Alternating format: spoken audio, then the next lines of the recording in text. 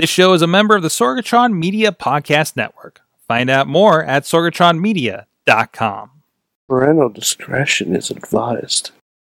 This show is brought to you by Slice on Broadway, supporting Pittsburgh podcasting with the perfect pepperoni pizza. SliceOnBroadway.com. IndieWrestling.us. Check out IWC, RWA, and more. And listeners like you, support this show at Patreon.com/Wrestling Mayhem Show. Just wait, just wait, just wait, just wait, just wait. Wait for the perfect time, then attack. Don't give up what you want, take it back. Wait for the perfect... Live from the Sorgatron Media Studios in Beachview, PA, it is the Wrestling Mayhem Show. I'm Mike Sorg at Sorgatron on the Twitter, and we're ready to talk about professional wrestling on Wrestling Mayhem Show episode. I don't have the notes up. What episode is this, Producer Missy? We're one episode away from 600. We're 599 Tuesdays. We've been talking about professional wrestling and having a blast doing it, and we're ready to do it yet again here from Pittsburgh, PA. We got a hell of a night completely planned tonight. First of all, from Johnstown, PA, he is Bobby F. J. Town. I have a special friend that wants to congratulate you. Congratulations on 599 episodes, Sorg. Yay! I just want to say hi. Thanks for joining us, Bobby. And of course, I saw you. I saw you in person, and I'm so glad you didn't throw up after an NXT show. I didn't get sick after NXT this time. That was a good sign. It was awesome, but I was starving, and I stopped at Sheetz to get two hot dogs, and they were the greatest hot dogs I ever had. Wow! Take that, Wawa. Wawa sucks. Bobby, when have you ever been to a Wawa? I never have. I can't speak for Wawa, but I know that Sheetz is better. Of course, producer Missy with us as well. She has a camera this week. I don't know why you gave me a camera. Because I want to show the people. I want to show the people the producer booth and your sweet new microphone arm. Missy got a tree over there. Yeah, I've got a tree behind me too. Yes. And, of course, our guest this week joining us. We talked with him a little bit ago on the Indie Mayhem Show. Good long discussion about wrestling. And he's with us to impart his knowledge. He is Marcus Mann, joining us here in studio. He's with Rise Wrestling down in Connellsville, PA. That's been doing some crazy fun stuff lately and really kicking ass. Yeah, dude, I don't think I could. I'm the perfect guest for episode 599. Because I'm so close to being important, but I'm definitely not. It's just like, oh my god, I'm so close to being important, but no, I'm just guest 599. It's all right. Yeah, I mean. Well, thanks for joining us. Of course, we'll chat a little bit about what's going on with Rise Wrestling a little bit later in the show. A lot of great stuff there, and thank you everybody that's been sharing the stuff we've been sharing about the show as well. Really fun things going on there. Of course, this is your Wrestling Mayhem Show. You can check out everything else at WrestlingMayhemShow.com, including the Indie Mayhem shows, including the Raw wrap-ups, the Midweek Wars. Some of those have been winding down for the end of the year, and we'll be rebooting here in 2018, and maybe one or two new things we might be working on as well. You never know what's going to come out of some new ideas and everything over the holiday break. And, of course, remember, next week is going to be our Mayhem Christmas special, where we'll be doing Wrestling Mayhem Show and Indie Mayhem Show, and that includes the STDs and alcohol. So you're going to definitely want out, check out the live stream there, and we will be starting early next week. So you probably want to tune in around 8:30, 9 o'clock for the live stream for Wrestling Mayhem Show. And, again, it'll be a double shot there as well. What's up, Bobby? But SmackDown. SmackDown, listen, in the course of what we're going to be doing next week, SmackDown will not matter. Okay. But what if Drew Gulak? As it usually does. As it usually does. Yeah, that's true. How many times have we actually had to get into SmackDown here? That's an important point. I like SmackDown. It's nice. What did you say, as a concept? No, as an idea, sorry. I like SmackDown as an idea. Hashtag aspirational SmackDown. But anyways, check us out. You can drop us a line at our email address. Good times Good Times at Wrestling Mayhem Show, and 412-206-WMS0 is the hotline. Tell us any thoughts on wrestling, or if you want to submit a big question like we did I think the last couple of weeks we've done that, actually. You can do that there, or it's up at Mayhem Show on the Twitter. And, of course, join our Facebook page, like it, and you'll get a notification when we do go live every Tuesday at 10 p.m. Eastern Time, except for the next several Tuesdays, and or anything else we have going on as well, and the events for the Indie Mayhem Show. I actually did not post. We just got booked today. Dylan Bostic will be joining us at 10 p.m. Eastern Time Wednesday night. Was that an applause? What's going on over there? That was for me. Yeah. I'm a big fan. Your new friend, Dylan Bostic, that you got to hang out with in Rural Valley there. I gave him goosebumps. You did give him goosebumps. And we'll just leave it there and let your minds race at why that is. Mind. Why did Bobby give him goosebumps? Well, we know how he got Chris LaRusso sick last week, so we'll just leave it with that. But I have effect on people. You do some kind of effect, that's for sure. Usually it's the flu. And of course, thanks to our streaming partners, the405media.com, where you can lull yourself to sleep with the sweet sounds of Wrestling Mayhem Show as it's on at midnight, 7 days a week. They replay us. Just leave it on the stream in the background and imagine the dreams you're about to have. And stay tuned for the political discourse. And stay tuned for the political discourse afterwards. And, of course, thank you to our Patreon supporters. You can support us at patreon.com/Wrestling Mayhem Show. Literally keeping the lights on around here. Our longest supporter, Bo Diggity! Woo! As well as Ed Burke, Bobby F. J-Town. That's you. Occupy Pro at the $5 Pocky Club level. They get the Mayhem Show Gold. Occupy Pro Wrestling, Tina Keys and Christopher Bishop. And at the $10 Pizza Club level is Billy Effin Johnson. And check out all the levels. And we're going to have some goals here, I think, at the beginning of the year as well at patreon.com/Wrestling Mayhem Show. So, first, what do we touch on first? Let's talk 205 Live. I didn't watch it tonight. No, I don't know. It doesn't matter if you watched it tonight, Bobby, because that's not what we're talking about. I'm up to speed then. What's that? I'm up to speed then. Yeah, you're good. You're good. There was a big announcement this past week that 205 Live is going to do independent. I think independent is the right word we're talking about. Independent from everything else. 205 Live is going to do house shows starting in January. The first set in Kingston, Rhode Island, Lowell, Massachusetts, and Poughkeepsie, New York, January 19th through the 21st. Poughkeepsie, by the way, is going to be 10 minutes down the road from our friend Mad Mike.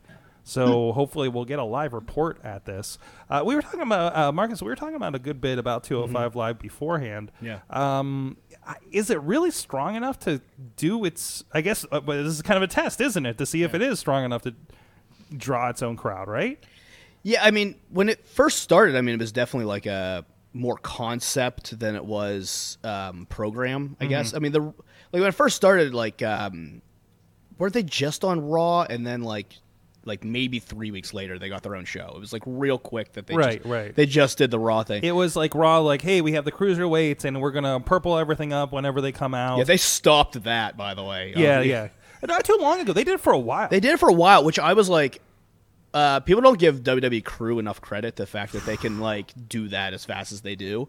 So anyway, but whenever I watch any of the cruiserweight stuff, there's guys I like, but there's only really 10 of them total that are strong, okay, these guys can carry matches and do good stuff, and they've already all wrestled each other 1,000 times. Right. And if you don't have and Enzo. Yeah, and if you don't have Neville, yeah, because he was an anchor for so long for them. If you don't have Neville, I guess they just brought Kenta up for it. Mm-hmm. On his way. Yeah. So, or a Tommy or Hideo Tommy, whatever his name is now.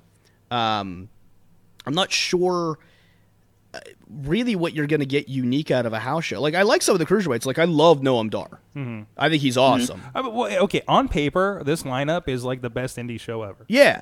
But how many days in a row can they? I mean, are people really going to? I guess it really depends on size of arenas. I mean, are they trying to sell out 8,000 seats? Are they trying to sell out 4,000 seats? Okay, think about this too. Also on paper, I don't think I've seen Cedric Alexander do a match, at least since CWC, that got me as excited as seeing him at AIW or at Chikara or at Super Indie, right? So there's that thing too, and we know that at the house shows, these guys get to cut loose a little bit. Yeah. So are these house shows of 205 Live going to, at least what's in the ring, feel a little bit more like what you and I know from seeing these guys all these years leading up to this? Yeah, and that's the thing is like those guys are way better live. I remember, like, not a good example because he's not really cruiserweight, but like when I was a kid, I watched a lot of ECW and I loved Rob Van Dam. Like, I loved Rob Van Dam. And then my first time seeing Rob Van Dam live and he hit the 5-star frog splash, I had seen it on TV for like 7 years before I got to see him live. And you see it the first time and you go, oh my God, look how high he jumps. Like, until you see it live, you really don't understand how high this guy jumps or what he does. Mm-hmm. And the same thing can be said about guys like Cedric Alexander and I'm trying to think of the cruiserweights that are like really high flyers. Because Cedric's like the best. Rich Swann. Like, you don't really like Rich Swann's a guy that until you see live, you go like, oh, I don't get it. Like, well, I mean, you get it, but like you don't really get it because those guys fly all over the place and they're so fast and things are moving so quick. And until you see it live, you don't really get it.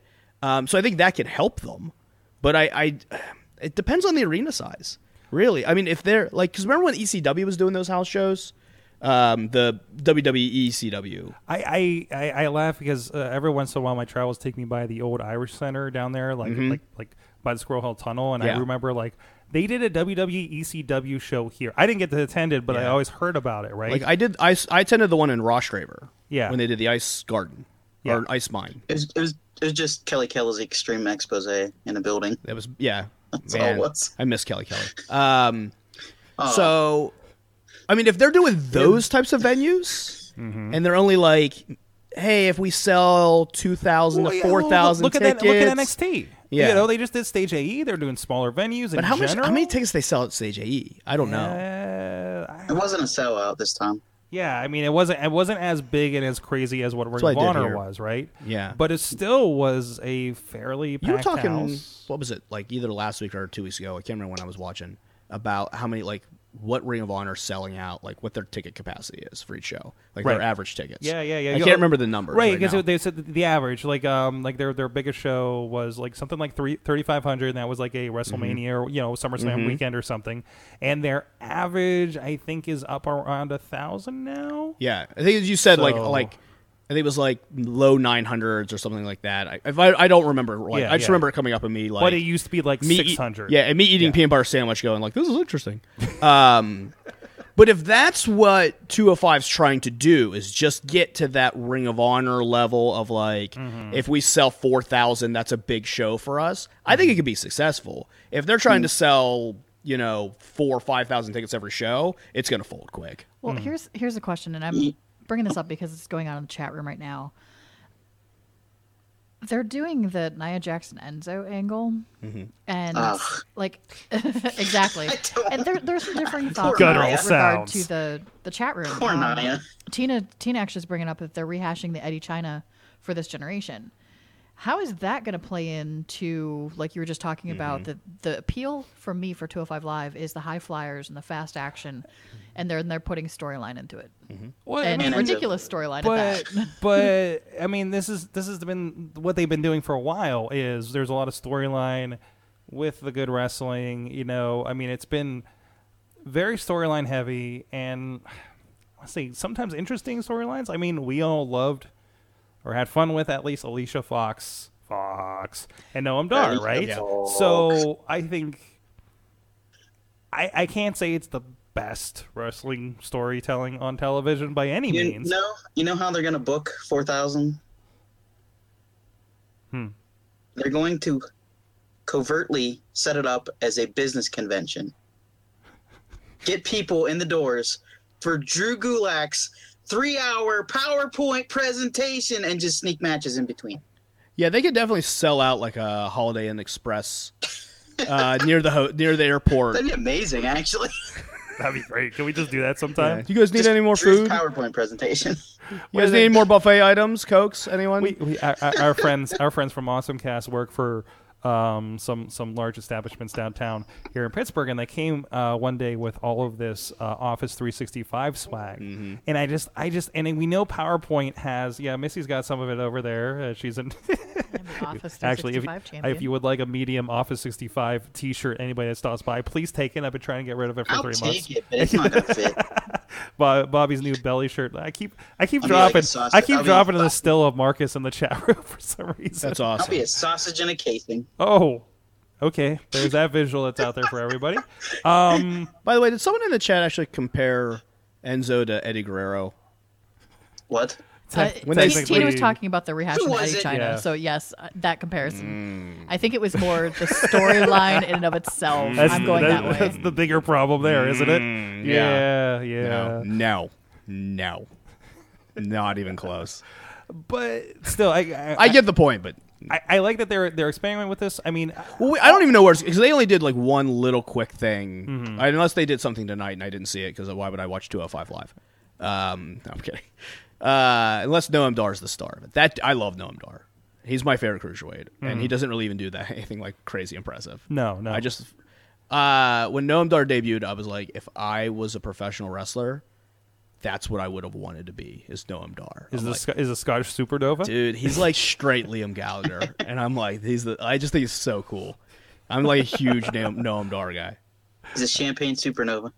Yeah, man. He has he was the Champagne Superstar for a while. Really? That was one of he really? had the jacket, and then if you see any of his gear, he uses like the Oasis font with like the line through it and stuff.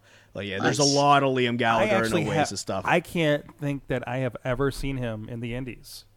Like, He didn't. I don't think over here there was much. It was a lot in Scotland and Britain Yeah. and stuff like that, but like not a lot over here. that's what I've always loved about, like, even the UK tournament stuff. That is a complete alien world to me, right? Unless they've been brought over for something like Chikara, like Pete. Yeah, like Pete Dunne and Mandrews, like they had done some stuff at TNA, and like They came through IWC. It was like a week after the tournament where I'm like, Yeah. oh shit, Riz I met these interviewed them. guys before. Yeah. Oh shit, we interviewed these guys. They did a spot at PWX, which is a story I'll have to tell you another time. But because they were living with Ricky Shane Page, and Ricky had come in and was doing some stuff with us when I was there, and they were super nice. Oh, yeah. Tiny though. And then you see them like you see Pete Dunne now, and you're like, And that's you the- look like a different person. And that's the completely. biggest thing, because you see them and they don't look absolutely anything. And it wasn't that many years ago, right? No, So they were like I said, they lived with Ricky for maybe a year. It was a while they were living with Ricky. Ricky's got great stories about them too. They still text them. Have you heard that Ricky told a story about Pete Dunne was over in doing a show in England, and they were like a WWE show for the UK thing when he was and then he was supposed to do a Progress show that same day, and Triple H was like, well, I want you to do that Progress show, like I don't want you to miss it.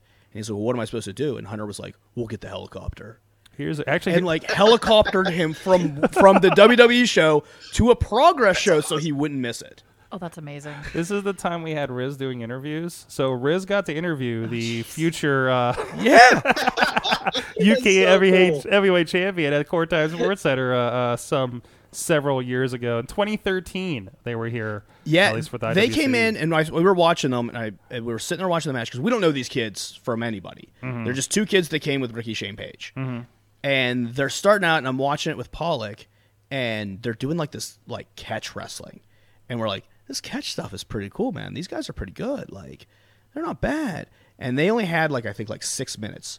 And they did like 4 minutes of catch stuff. And you're like, oh man, is this going to be the whole match? And then all of a sudden they just started throwing out everything. Just top rope stuff, backflips. And you're like, oh my God, like these kids are in, like they were going to get everything in their 6 minutes. They're like awesome. They were like awesome in 2013. And then now they're like astronomically good. There's a who does this say this in here? Alex, no. Tina says there's a lot of stuff. No, that's something. Here is. There's a cool match between Noam and Finn as Darth Maul out there. Oh yeah, I heard about that one. Where Finn was doing all sorts of cool body paints back then. I did hear about that. I've not seen that match. I'll definitely have to look that up. Noam Dar is he's just so cool, dude. Jeez. He's cooler than Finn Balor. That's some good stuff. Don't at me. Don't at me. Don't have But anyways, so 205 Live, we'll see what's going on there, and I went way off topic. It would be cool if 205 became an independent NXT level, and really WWE's just, I mean, that's where the money is the touring. Yeah. That's why, I mean, NXT was going to 2 places on the same night, at least when it was here in Pittsburgh. I think they had another one in Texas. Like, we didn't get, like, Johnny Gargano. We didn't get Billy Kay, which made Bobby really, really, really so sad. mad. Really sad. Billy Kay and Peyton Royce both. No Nikki Cross. Yeah. Well, this is kind of like No Kairi Sane. This was kind of like the old strategy they ran in, like, the early 80s. They did 3 shows, didn't they? Yeah, when they would do, like... ABC shows in different towns. So like the A shows were like the bigger ones where Hogan was going to be on, and then like your B shows you may have got like a Hacksaw or something like that, and like so on down the line. So I mean, and they were like, I mean, that's when they were tripling their money in cities because they were running so many shows. And like if that's the strategy they're going to do again of like, well, they got so C much shows talent. C shows are 205 Live. B towns are NXT, and then A towns are where you're getting Raw and SmackDowns, like and like running all different all over the country at one night.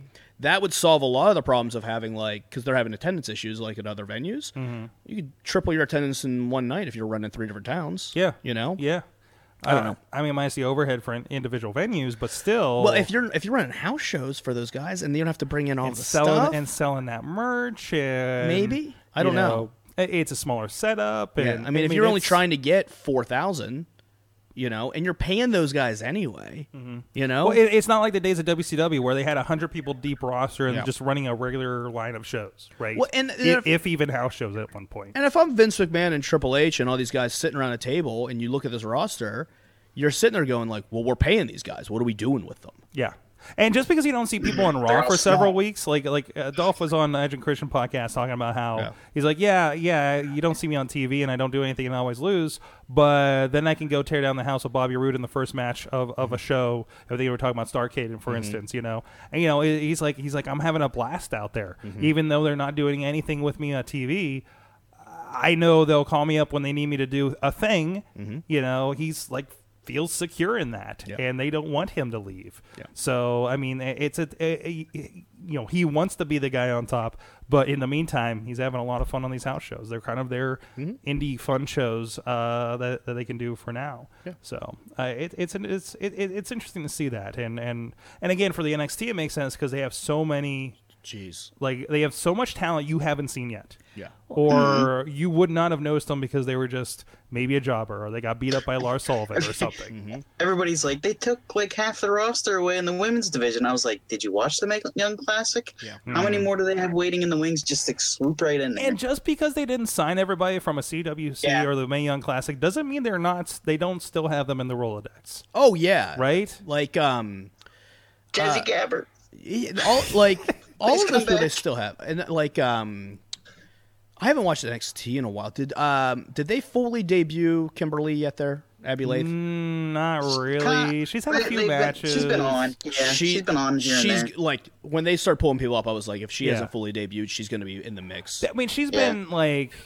I think they've had a few matches like, and here's Abby Lathe from the Mae Young Classic, and having a better match than just a job match, but not. She's not. She's easily my favorite on the entire roster of any woman wrestling. I think she's, if she gets a chance to break out, she's going to do it.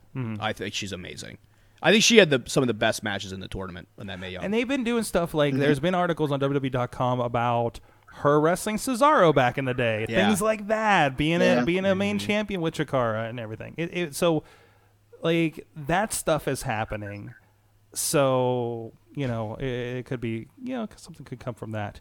So, but hey, I want to give a shout out before we go on. We have a couple other fun topics to get to here. But first, shout out to our friends Slice on Broadway supporting Pittsburgh podcasting with the perfect pepperoni pizza right up the road here in Beachview, as well as their other locations at PNC Park, home of the Pittsburgh Pirates, Carnegie, PA, as well as their new location in East Liberty. And I know you guys have been sending me pictures and tweets of the new location. So glad that it's on your side of town now. So thank you so much for those guys for supporting the Mayhem show. Thank you, everybody out there, for supporting them back and talking about it online. And thank you that I have not had any reports from our friends at Slice on Broadway that anybody has kicked down their door to get in and yelled the Mayhem sent me. But second part's okay. Don't kick down the door, please. Yeah, don't kick down. Yeah, just gently, maybe. But check them out. Thanks a lot. SliceOnBroadway.com, PGH_Slice on the Twitter. Sorg. Yes. I have an awesome thing of the week, and it pertains to pizza. That's the wrong podcast. Oh, can I still say it? Sure. They have sandwich bags that are strictly for pizza now. Oh. They sell them on big feet.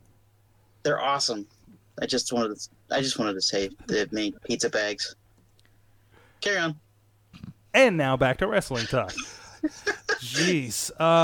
So there was this art. There was a video that was shared by a friend of the show, DJ Z. What? I just saw Dave Podner's comment, and the bacon pizza is worth kicking the door down. Oh.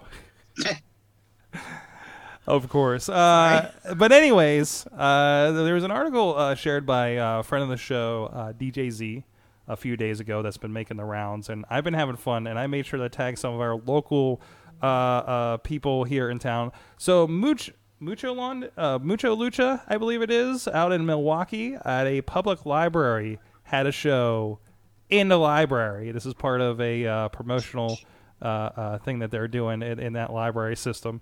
I just thought that was the coolest thing to see, just a wrestling ring and them going at it in a library. And if you watch the article, they said, well, what's next for this campaign? And it's I think it's Library Loud is the campaign or something like that. And they said next they're going to have a petting zoo. What? So yeah. Oh man, I want that library in my town. I know, right? Well, hey, our library, there's DJ Z right there. And I love that because he did that. And the guy's like, well, how'd you come up with this? He's like, because I'm a DJ. He's like, excellent. Like, completely no-sold him, unimpressed. Yeah. Like, geez, like that's, come on. But no, it was a lot of fun. And like I said, I tagged our local library system that I might have done some work with. And I told, any other nonprofits, hey, there's some people that And they just went, may know how to book shows in your area. Dude, let's throw a title up there. I'm a huge library supporter. Mm-hmm. I live over in like the Lawrenceville area, and I have one like right by my house. You got that really cool old one, right? Yeah. Yeah. I love it over there. I was over there because I was over there for the Bucky Palermo talk that they did. Yeah. It was amazing. It was a cool old library, and they've been updated. I don't think people realize in the Pittsburgh area how lucky they are with the library system that we have. Mm-hmm. It's actually like a very, very great library system. And I remember I was trying to convince Matt Connor to move to Pittsburgh because he was living in West Virginia. I was like, you have to move to Pittsburgh. And he's like, well, yeah, this or that. And I was like, dude, you have no idea how good the library is. And he's like, what do you mean? I was like, dude, like DVDs, comic books, like they have everything. I read like almost all my comic books out of there now. Yeah. Like I don't even carry Marvel Unlimited because they have everything. Yeah, and then if they don't have it at the library you want it, they'll just bring it over. Yep. It's right amazing. on the road. Right on the road. It's amazing. The library system in Pittsburgh is phenomenal. Yeah. And it's been that way since I got here. So there you go, Carnegie Library. If you need some wrestling, we'll work it out. make sure Yeah. We know people. We know people that can do that. Sorg. Dave Podner is asking you about a live show up in Michigan at Formula SAE after the testing. If you guys are interested at SAE, actually I'm wearing their shirt right now. I'm actually wearing my Michigan shirt actually Underneath your Captain America. Yeah, shirt, yes. underneath the Captain America. But We're in Dalton Castle. geez, I don't even know. Like getting a bunch of engineer kids and just dropping a wrestling match in the middle of actually Dave, we can probably find a wrestling show. We are near Detroit, so That's true. and there's a lot of wrestlers up there. Mm-hmm. There's a lot happening. That's where I saw the circus wrestling show the one time. Yeah, I think Truth Martini's still running up there. Mm-hmm. Yeah. Is he running shows? I know he has a school. I know he's in school, but he might be doing like appearing on a show here or there. Rhino's been doing a promotion. Oh, is he? Yeah. Well, I don't know if it's still running. Well, he's been in WWE, but Because I remember when he was doing stuff with IWC, he was talking about how they were starting the promotion, and he was very much like, it's just to help this VFW. Oh wow! Up there, and like that was the he's the name. Maybe he'll bring in somebody, but that's all he was doing was trying to fill his VFW and help it out. So just don't get him to personalize an autograph. Yes. Bobby has history with Rhino. Some made up in his. I know some real, some made up in his head. I only know him as Mr. Nossaurus. Mr. Nossaurus. Yeah. He once stole my tricycle in a dream. Yes, I will just leave it at that. Yeah. For those there's Border City Wrestling just over the border, of course. Also available on IndieWrestling.us. Couple shows. We didn't get much of their catalog, but we got a couple shows. But anyways, some other stuff going on out there. This was sad to see, but I guess kind of makes sense. Jim Johnston has been released from WWE. Now that name may sound familiar if you looked at the credits for any music done since the 80s practically that wasn't Jimmy Hart. And of course I know we've kind of made fun of the CF Money-O. Yeah. He's doing a Pittsburgh Penguins fan. Is he? Yeah, one of them. He has like the hat on in the thing in the video they did. Nice, but doing a lot of the later music. Again, Asuka, AJ Styles. Basically about everything that's been popping up on iTunes lately. Yeah. So Nakamura's. And I think somebody was telling me, I forget where it was, but somebody was telling me about like he's been on kind of a they've been kind of, he did this Uncaged redo of stuff that has not been on CD or digitized before of WWE music, and so you can. I know I came across it on Google Music before. It's on iTunes, and some of it is like kind of more rock versions of stuff that's been out. And I guess they're just he's been at this for 3 decades with WWE. Mm-hmm. It has really kind of been behind the sound of WWE for so long. Like we were talking about in the ride back from NXT, I remember as a kid just sitting listening to Tatanka's theme and Razor Ramon's theme and just wearing out the cassette tape that I had by fast forwarding and rewinding, or not fast forwarding, playing it and rewinding it constantly, just back and forth. Those 2 songs, even if there were other songs on that, those were the 2 that I listened to the most. Just classic stuff. Jeez. Yeah, the thing with Jim Johnson now is, this is going to sound terrible because the guy has been so influential to so many people's lives in a way that you don't really comprehend. Like, until you understand the feelings you get when The Undertaker walks out is because of Jim Johnson. Before The Undertaker even walks out, Jim Johnson has already given you the feel. Like, he's so influential. But in this day and age, do they need him anymore? Because, like, when you hear the stories about, like, Bray Wyatt's song, about how he found it in a music catalog that they had just bought this song from this band, they had sold it, and then he'd searched through the catalog, and he found it, and was like, oh, okay, well, we'll use that. The way that there's so much music out there, and you can just buy catalogs now and stuff, and then you can find, if you just search through a database digitally, something that just fits you. Do you need a guy who's going to sit and make you a custom thing really anymore? I don't know, but it's sad to see a guy who, like I said, if you're a wrestling fan, he's touched your life probably more times than your favorite wrestler ever did. He's that influential in everything he's done. Him and Jimmy Hart. Jimmy Hart doesn't get enough credit for the early years and what he did with music as well. No, absolutely. He was like all the best stuff in WCW. Yeah, and you can tell the Jimmy Hart stuff in WCW because it like all sounds the same.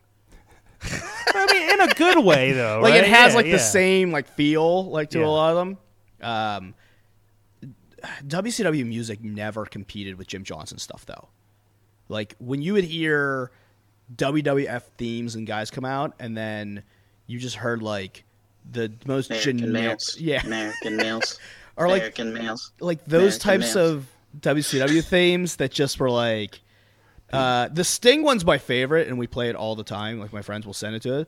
My favorite line is, in the Sting one, is literally, he does this, he does that. That's a line. He does this and that. Yeah, if you listen to it, He's a man called Sting. there's a line. It's like, he does this, he does that, and you go, what? Who's writing this? Who thought Tiny that Sting. was lyrics? Maybe Sting wrote his own music.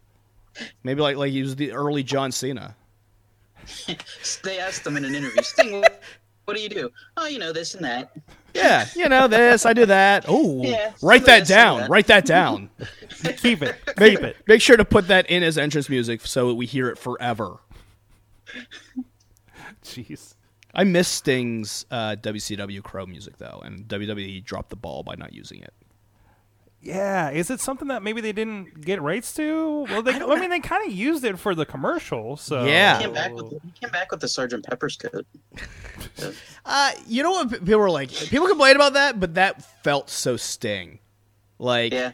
that felt like Sting was always weird with that. Like, once the Crow character kind of ended and Sting started talking again, it was just Sting again. And there was Joker Sting in TNA, which Yeah. what was that? some people, I've heard people say like, "Oh, that was actually some really good stuff." I was didn't doing. watch it. I didn't either. It was just like, what is this Sting stuff? What Yeah. are you doing? Like, how much of your career has to be very obvious takes off of popular things? He was Yeah. just doing, he was just doing this and that, This and that, a little bit of this movie, a little bit of that movie that he saw recently. Is it like, are those the only two movies he saw? Yeah. Maybe. Yeah. Wasn't the story that the Crow wasn't even his idea, was It it? wasn't like Scott Hall. It was like Scott Hall's idea. He was like, you dress like the Crow, and he's like, all right. Sting's whole career was based Yeah, off or- of movies he yeah. saw. Give him credit, though, that Sting has at least watched 2 current movies, because Vince McMahon still doesn't know what Pirates of the Caribbean is. So, give Sting a little credit. Hey, the wrestling world gets insulated a bit. I know. What What were we? I don't even know how we got all Jim Johnson. That's where we were at. Jim Johnson. But no, even now, when you watch, I'll watch TNA. Not often. Is it Impact? I don't know what it's called. And I was watching when Angle was on there, and then Kurt Angle would come out, and you go, man, this music sounds bogus. None of it never felt big league. Jim Johnson made every WWE superstar, trademark, patent pending on that term, feel like they were a big star. Every song felt big. Every package that they used. Good example. I don't know if he wrote it. I have to look it up. But oh God, I just had his name. Carlos Colon. What was Carlito? Carlito's song was so perfect for him. And he's such a character that you don't really remember. But all of those run-ups, all of those vignettes they did with him. Yeah, I mean, it was perfect. And it just felt like him. And then, think about, Carlito at TNA or what his song would have sounded like. And it would have sounded like... generic. Yeah, it's just generic, Puerto Rican music that he would have come out to. It's like when I saw, TNA, here and there have had, an album out of their music. I'm just like, why? Yeah. Really? What? No. I mean... WCW suffered that problem. We'll rewatch WCW pay-per-views, and you'll hear real generic music, and you're like, oh, come on, this is a star. No. They did overdub a lot of those. They did, but I remember the themes that Dean Malenko never had a good theme. No. No. Uh, Even the Four Horsemen theme was kind of eh. Yeah. It's just kind of some guitar riffs. I'm just still thinking. They never bought into the idea of the music being an integral part. It No. was so throwaway. No. And I don't know if it was just the production or it was because Yeah. everybody was so old school there. Think about Eddie Guerrero's music in WCW. I can't. It's very generic. Because half the time when you watch it, they've dubbed over Latino heat. No, I'm thinking his WCW stuff. yeah, that's what I'm saying. They'll dub over the WWE stuff No. within it. Yeah. Have you watched an ECW pay-per-view where they've Yeah. dubbed over Yeah. Break the Walls Down for Chris Jericho? Yeah, It's so bullshit. I get why they're doing it, though. Yeah. Because they don't want to pay them. Yeah, I know, but The best is watching WCW pay-per-views when Hogan comes out because they don't want to pay for Voodoo Child. Oh yeah. So they just dub in the NWO music, and then you see Yeah. Hogan clearly mouthing the words to Voodoo Child. It's fucking down. Makes me so sad. Makes me so sad. DDP's is good too. That was my favorite stuff. Oh, yeah. Was him coming out the Voodoo Child. Nothing's better than NWO porn music going on where Hogan is singing with the back of my hand, like doing the stuff to just NWO music. Well, you guys, there are some comments coming in from the chat room as people are going through some things. Paul comments that Joker Sting was Sting's midlife crisis. Oh, yeah. I'm still thinking about Sting gimmicks. Yeah, Aaron, Sting's Future crow theme gimmicks. is in WWE 2K18. Yeah, so they own it. Why aren't they using? Why didn't they use it? I But couldn't didn't tell they do you. that promo with it as an orchestra? Yeah, With just for the strings game. for the video game? Yeah, they did. And then So he they've comes got out. rights to it. He comes out to Mania just like not that song, Yeah. Yeah. They got to make it better, yo. and then he wrestled Seth Rollins to the same BS tune. And Next year, Mania. Alex Miller good. is also chiming in that he loves AJ Styles' "Get Ready to Fly" theme. I don't even remember it. Get ready to fly. Boom, I boom, don't boom, remember. boom. That was the TNA one. Oh yeah, I mean, if I Uh, heard the it, one that just says "I am," like a bunch. oh, that's yeah, that one. Yeah. And Yeah. Alex also follows that up that AJ had great themes in TNA. All of them are better than his WWE theme. No. Hey, His hey, we WWE don't want theme is Can we say Alex so don't want none? AJ Styles of a mix of like some kind of rap, but like some kind of like gospel-y stuff. Like that's who AJ Styles. Makes reference to him being a redneck. Yeah, Because that's Ain't Alan nobody breaking this James. redneck. That is like him as a human being in it a is. song It form. is. It actually is. Yeah. It really is. The Like, gay community. like he is. Yeah, that's when I first heard it. I was like, man, I don't know if I like this. And then you like hear it all the way through, and you're like, yeah, he definitely was like integral in me. Like, this is what I want. And you're like, all right, dude. It's not bad. Like the more you hear it, the more okay it is. Yeah, it just kind of grows on you. Yeah. Can I just say that I want Sting now to come out against the Undertaker after he watched Lord of the Rings as Gandalf. Oh, jeez. That's his next gimmick. You shall not pass. Sting the Gray. Yeah, that's his new gimmick. He's just gonna be a Sting the Gray, wizard man. now. he's had so many He's gonna color take it bases. one step further. I mean, Sting as a wizard isn't far off from the Undertaker. Who like, if you describe he's the Undertaker's basically- character as just like, oh, he's a zombie wizard. And he shoots lightning. He is. He's a zombie wizard. He shoots lightning bolts out of his hand, and he's undead. And Accurate. Human sacrifices were a part of his gimmick for a while. he was a zombie wizard He was. You know? He was. Yeah. who built his own coffins. Then he was. He's then also. there was a- He He's was like- a carpenter. Wait a minute, he's a zombie wizard carpenter. He was Jesus. Wait. Then there was Wait. that strange time that he was a biker that we forget about. If he's a wizard, didn't he just conjure? Why would he have to carpenter? Because he also has work ethic. And, Yeah, he likes working with his hands. yeah, Yeah. He relaxes him. It relaxes him. Woodworking. I remember. Do you remember Hey, those look at this promos when chair he I made. built like Yokozuna's coffin, like the Hey, double wide hey, coffin? Kenny, look at this chair I made. God. I mean, no, I'm not gonna get religious.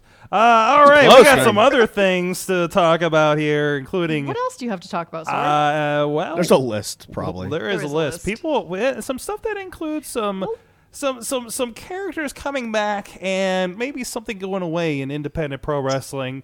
He has Gandalf.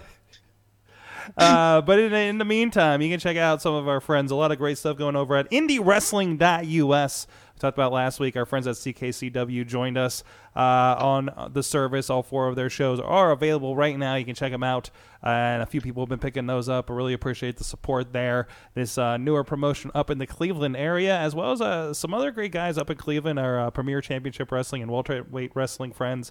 And right here in the Pittsburgh area, Renegade Wrestling Alliance, IWC, and a lot of other great stuff, including Stomp Out Cancer, including the DBI, several of their shows that support some great groups out there. So please go check it out, IndieWrestling.us. You can check out the back interviews for, of course, Indie Mayhem show and a lot of great indie wrestling stuff going on there. Shows as cheap as $2.99, including a lot of that back catalog. Some good 10-year plus shows. I remember I was putting up a couple weeks ago. Shows. Somebody's messaging me.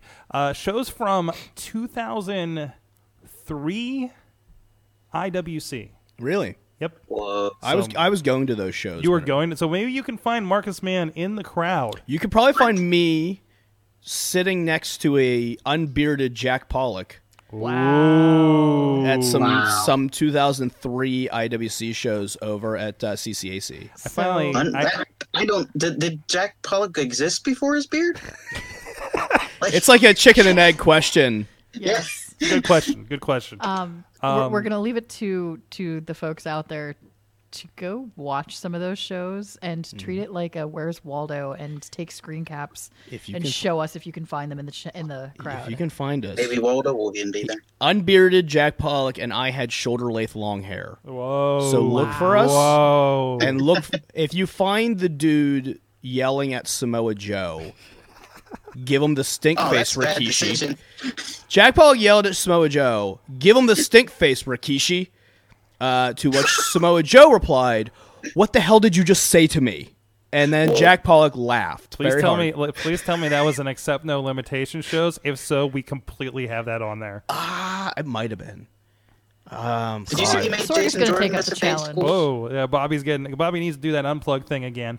But I popped in an old. I feel like I've said this on the show. An old Ring of Honor, like Women of Ring of Honor, and it was it was Mickey James, pre-Mickey James, and somebody. And I'm looking, and I was like, first match on the 2-disc set is from Pittsburgh, like maybe 2004-ish. Okay.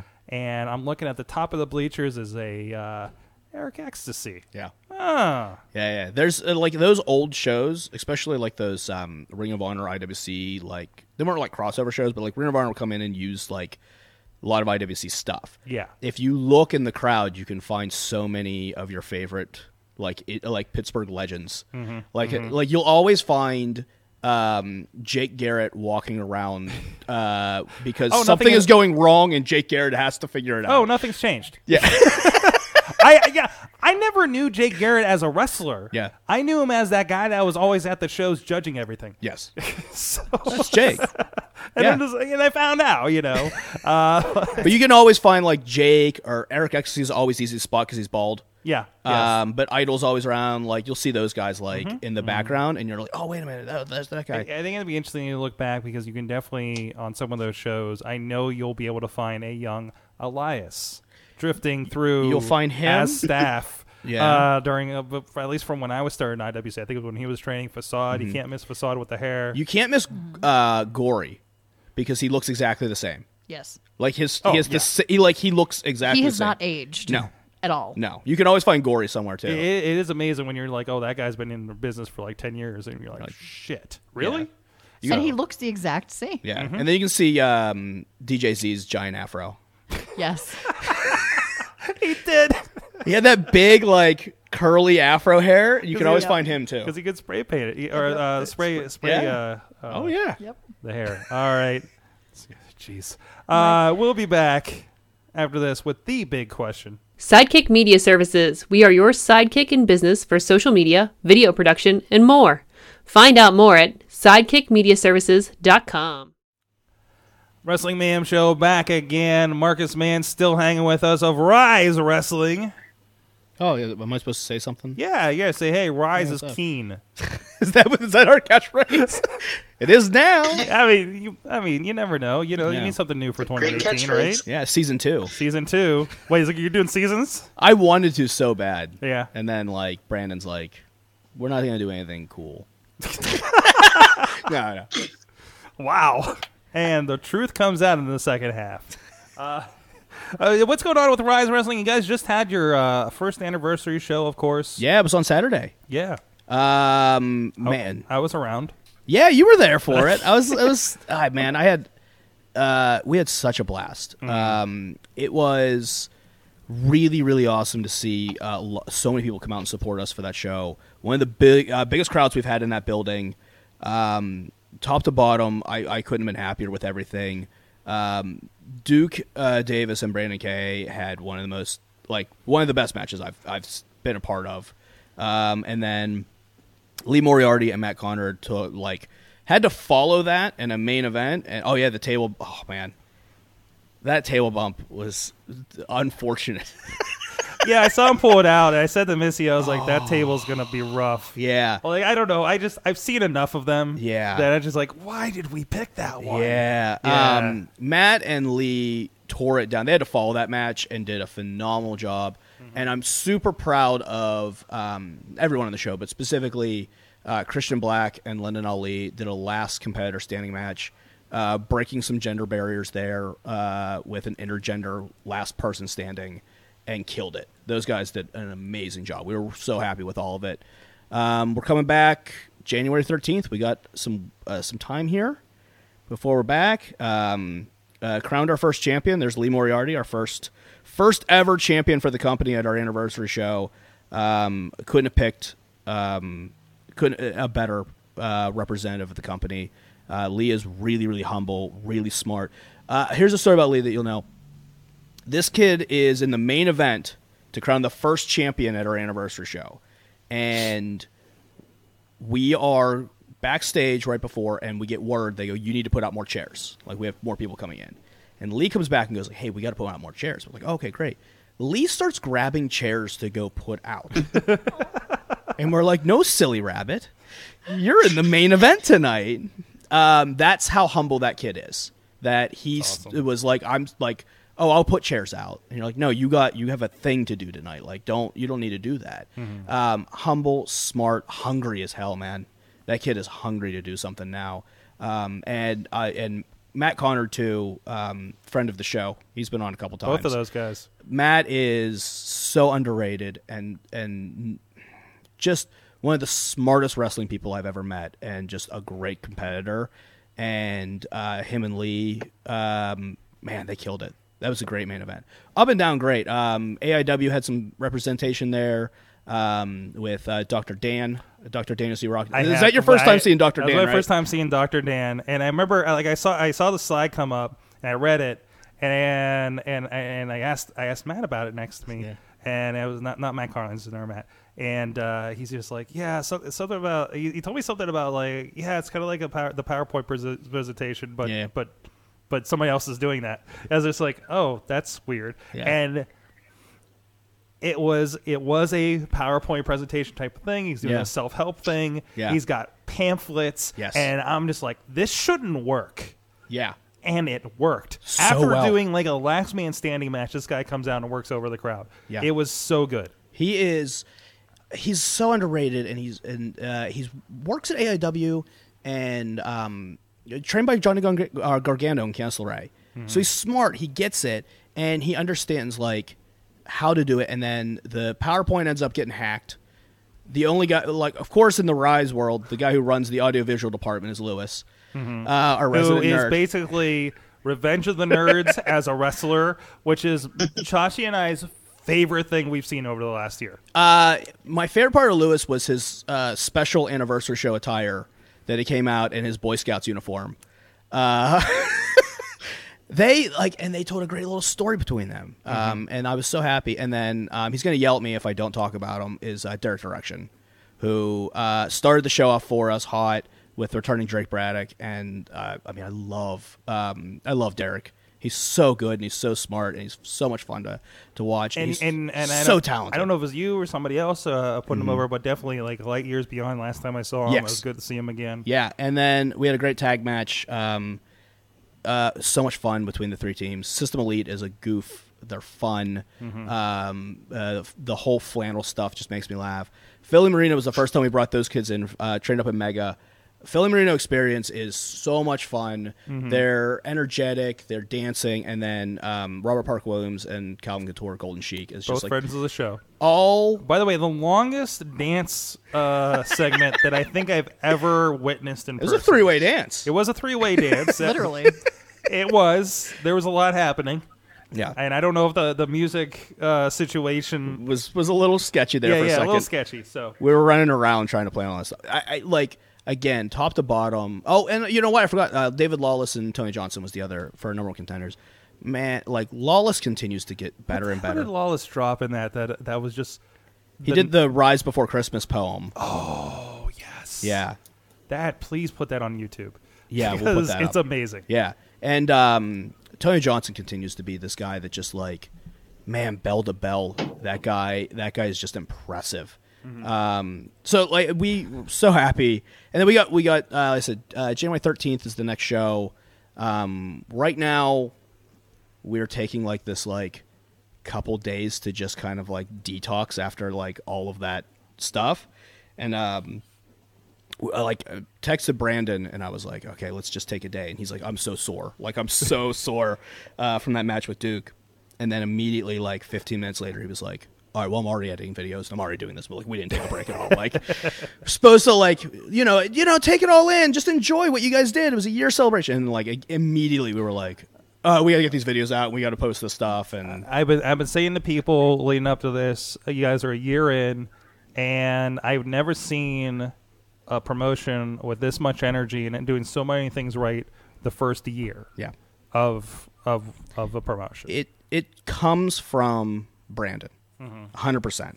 He's the owner of the company, and for those people that don't know Brandon K, because he's a local guy. I mean, he's from Pittsburgh, but this was a guy who had looks at WWE and TNA in his prime years. WWE at one point, from what I understand, I'd have to double check with him because it's been a while since I heard the story. It was basically had a contract on the table at one point. TNA, I think, put a contract on the table to this guy at one point.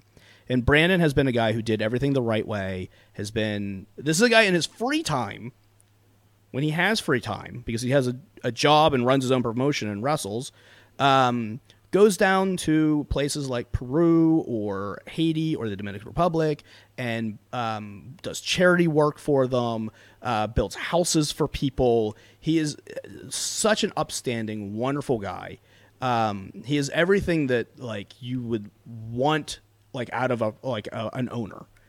He's honest. He's always there for people. Answers his phone, never shies away, and I think that has just bled down, top down, to every person on that roster.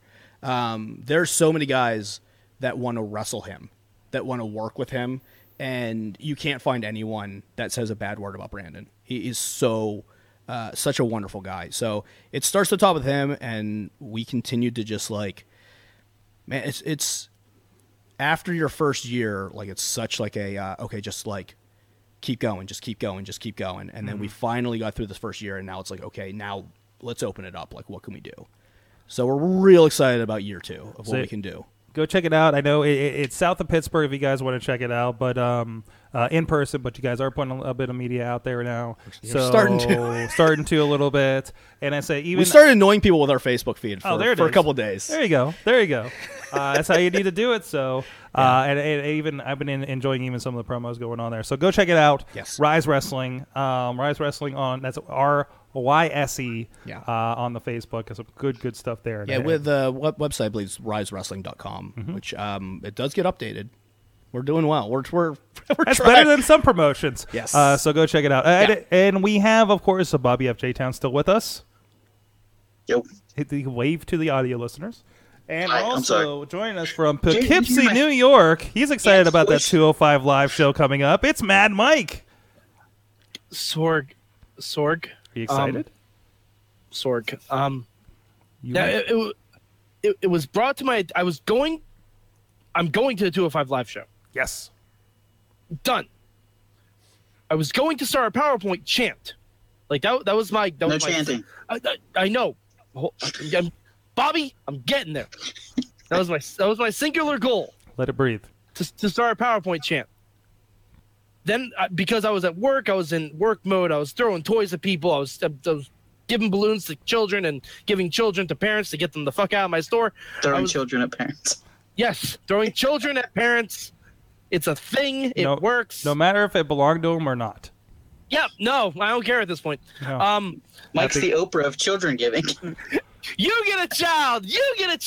Apparently, Jen Collins get 2 more children. Yeah, everyone gets a child. And I wasn't thinking, and Bobby, you're absolutely right. There is no chanting. Mhm. However, at least to my knowledge, there is no slide against a communal organized request for a PowerPoint. A communal organized request. In other words, if I get everyone asking for a PowerPoint at the same time, that is a request, that is not a chant. Are you going to do I want PowerPoint? to point out Yes. a PowerPoint presentation is now over on Yes. 205 Live. If that is not an accomplishment, Yeah. right? Gulak's Yes. amazing. Yeah. Good stuff. But yeah. Okay. Oh god. And Alex, Alex, we'll talk about that. We'll get to after the that. big We'll get to question. that. But right now, it is Yeah. time for the big question. And Bobby F. J-Town actually has our big question this week. I do? You, Oh, I do. It's You, right in you my do. Yes, you do. It's right in my hand. It's right in my hand. Okay. This week's big question is, what movie will Sting base his next gimmick off of? No. No, I'm kidding. I'm kidding. Oh, that was earlier. That'd be Daddy Daycare. Okay, here's the real big question this week. What superstar do you think had the best potential and would have been a bigger star in WWE had Vince McMahon not gotten in their way? I think. Oh, I don't want to take Marcus's because you kind of gave me the idea for this earlier. No, I don't have one right. Oh, did I? Sami Zayn. Yeah. Sammy's up there. It still might be too early to tell on Sami Zayn though. Yeah. Because hipster douchebag works for him. Yeah, it does. Hipster douchebag works. Like if he can be the Earth 2 Daniel Bryan. See, here's the thing: is when Sami Zayn was coming out of NXT, I legitimately thought he was like point blank the next Daniel Bryan. He was that good of a babyface. That dude in all like his matches with Steen down in NXT, and then his matches with Neville down there, his matches with what's his face? Yeah, one of John Cena. But oh my god! If you think about it, Sami Zayn is still following the Daniel Bryan path. He is. I just thought, Like, man, this guy. He's still because Daniel Bryan didn't get over until he turned heel. He still hasn't met his AJ Lee yet. Maybe Kevin Owens is his AJ Lee. Bobby, again, little digital, so if you can fix that real quick. Yeah, I think Kevin Owens is his Kane. Maybe. I mean, there's still a lot of time there. One guy that comes to the top of my brain is I think would have been. I don't know if he would have been like a main event guy or like a oh my god, this guy's like a superstar, but like Paul Burchill for a second. Wow. Paul Now, that's the guy who Burchill's watched Pirates of the Caribbean to get his gimmick. Paul Burchill's that pirate gimmick was over. Was was really great. I loved it. over. And everyone liked it, and Vince McMahon was like, I don't get it, so we're done. I don't they just know cut if him Paul off. Burchill would have been like heavyweight champion, but he had a run in him. And Yep. that just got shut down, and then he was just done He with could the have company. had like a Val Venus type run, right? Yes. Like a gimmicky run. Yes. Like a honky tonk man thing. He's a Absolutely. comedy wrestler, too. Paul Burchill was a good worker, and he had a smart gimmick. He came in on that rope swing. It was fun. And he had a female valet who could wrestle, Katie Lee Burchill. Yeah, it was actually like a really, really smart thing that they put together, and then old man Vince just goes like, "I don't get it," and it's just done. And then he was like released not long after that. Yeah. Yeah. He's one And that isn't like, this after they did a weird incest angle? Yeah. For a little bit too. Yeah, that's a Vince So, idea. That's it. That was Vince, yeah. That's That a Vince was definitely idea. Vince. Paul Burchill's on my list right now. I don't know why. I think maybe because we were talking about the Pirates of the Caribbean thing. We were, earlier. yeah. Also, you know who? Here's another one. Rest in peace, but Sean O'Hare. Sean O'Hare had a good little gimmick going. He was a good worker. That whole Devil's Advocate thing that he was starting. Yeah. It was like unique and it was different. And then like one day he just likes spiders. Like that. Like. You remember those promos? Seems like a beta version of what Corey Graves wanted. Yeah. Yes. Like I don't know if you remember those promos like leading up to Sean O'Hare. he was doing like all these cool promos, he was doing all this cool stuff, and then like he came out and he was wearing this like weird jacket, and you're like, all right, that's fine. And then like all of a sudden he's hanging out with Roddy Piper, and then he's just like, then he just likes spiders. That was his whole gimmick. And then he left to do like MMA. But I think that was another one that if he would have left, if they would have left him to develop and really work it out, and Vince not pulling the plug on him, I think he could have been a little bit more successful. Sorg, I have mine. Mine is pretty. It's near and dear to my heart. Derek Bateman.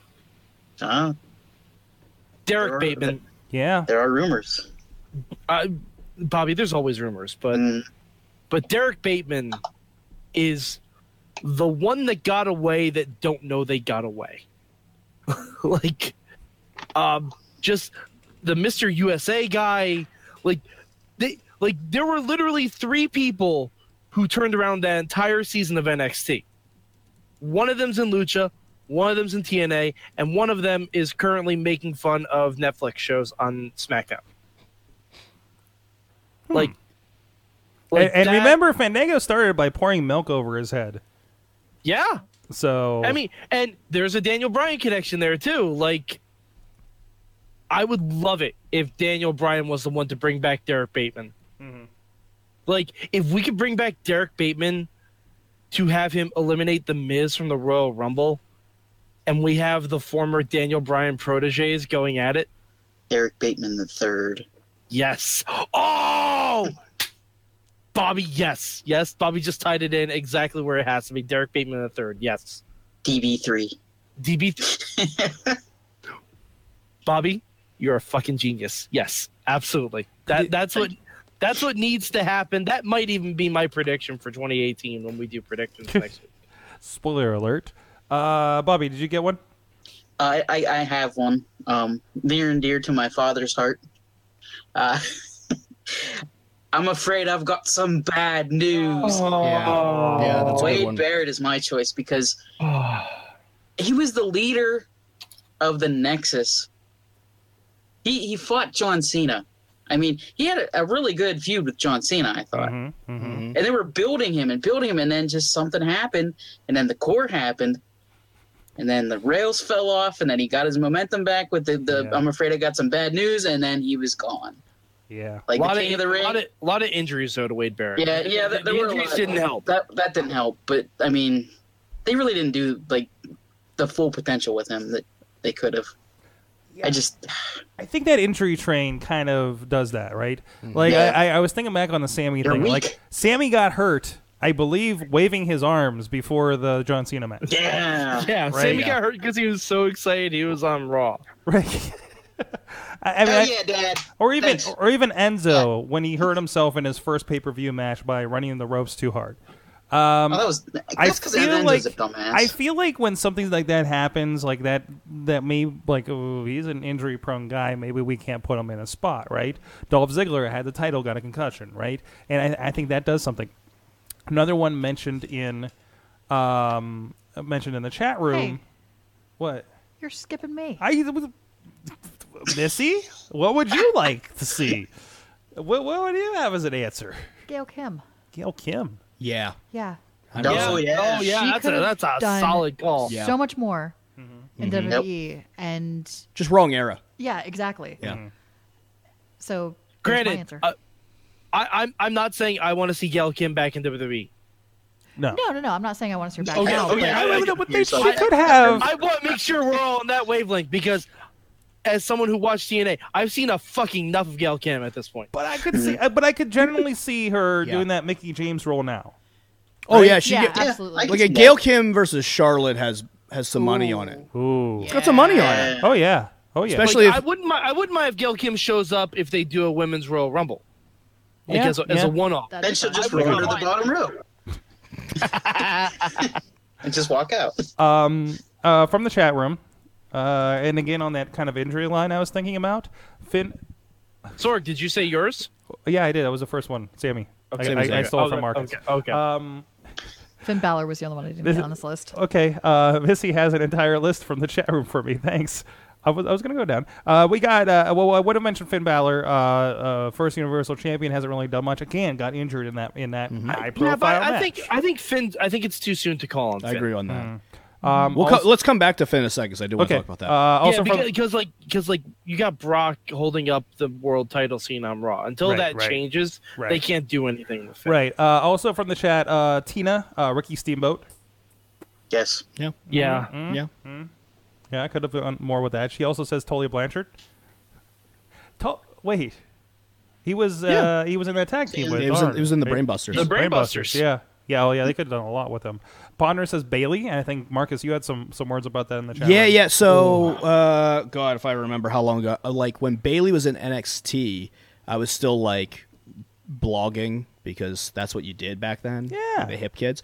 But a friend of mine, Trevor Oz, ran a website, and I wrote a whole thing on Bailey about, like, at the time I felt that Bailey was going to be the female John Cena, that she was going to be the most marketable woman they've ever had in their lives, because she is primed to double their audience with women and little girls who want to watch wrestling. Yep. And the marketability, the merchandising.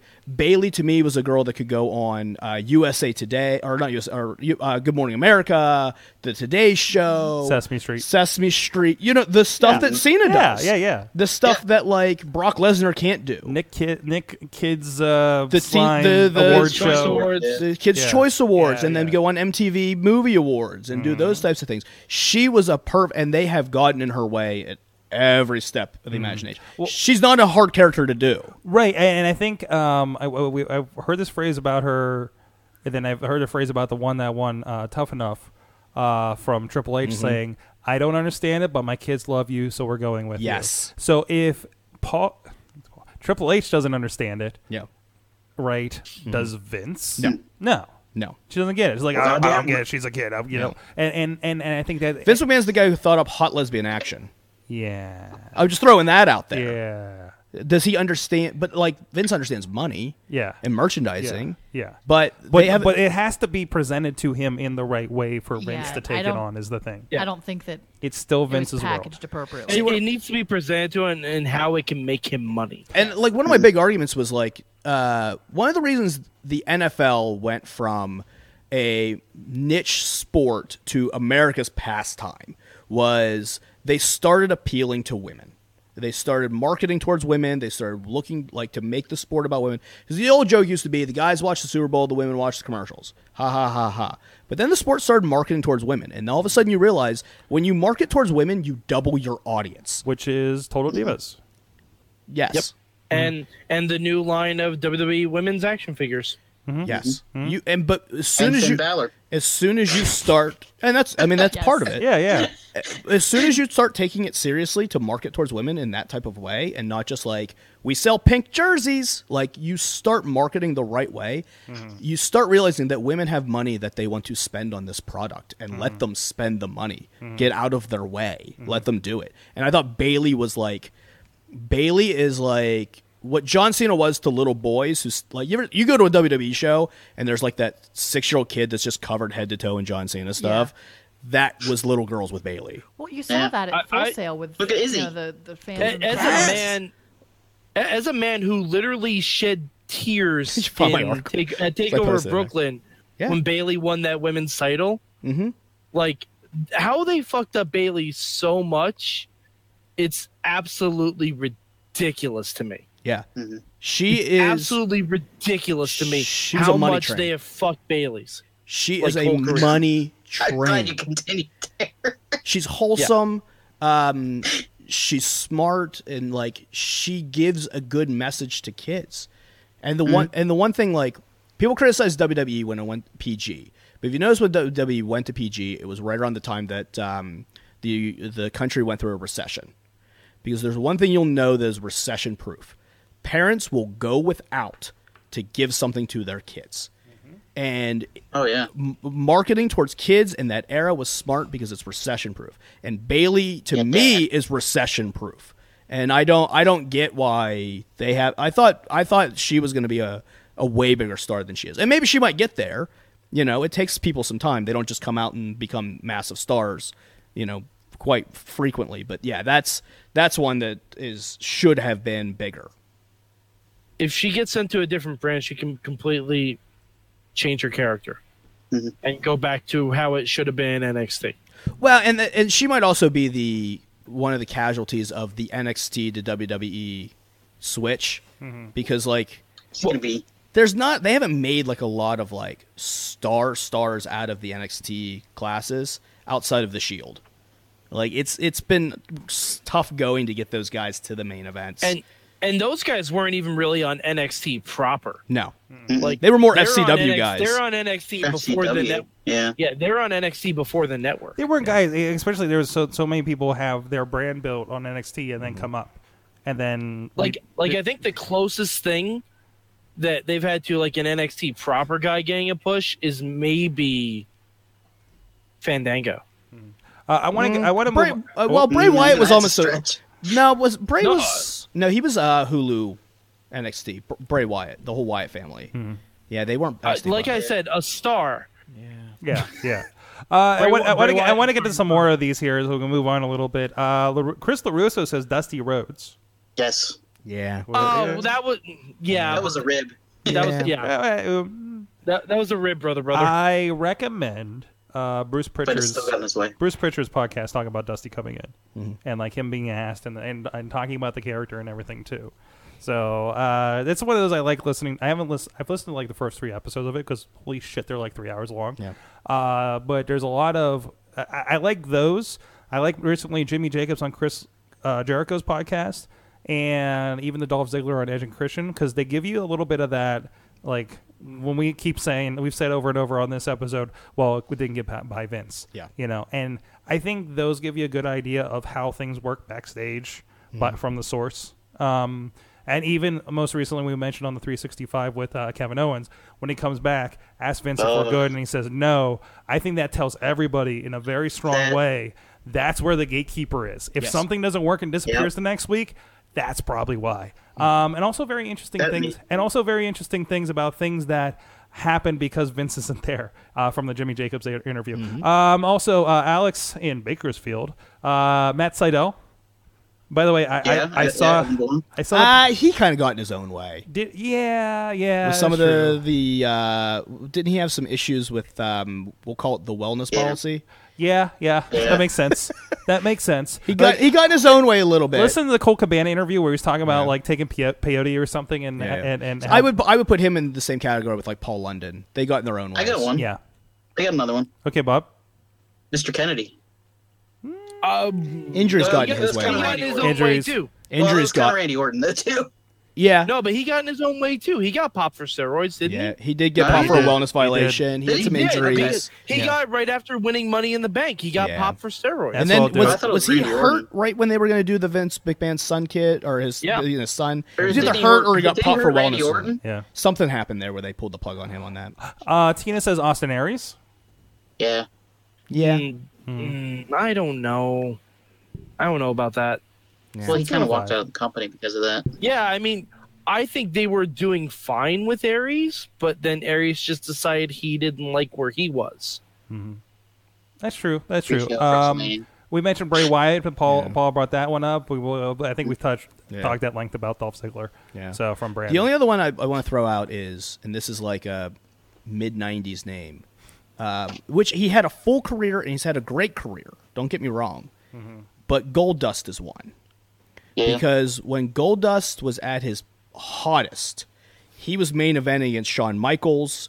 He was doing a lot of stuff, and then they got so much backlash because of the character that they pulled the plug on him real hard. Mm-hmm. He was before his time. Yeah. It wasn't his fault that Vince was like, I can't deal with the phone calls and the parents groups and this type of stuff, so we're going to pull it. But Goldust was a guy that was like, he was set to be heavyweight champion and was main eventing big shows, and unfortunately just no one else was ready for that character at that time. It doesn't help that the way they portrayed it on TV was that no one on TV was ready for that character. You had Roddy Piper basically calling him not a man. I mean, if they had actually been a little proactive about that, it could have worked better and tried to use it as a message instead of trying to, because like you can have it be a message and still have him be a heel. Mm-hmm.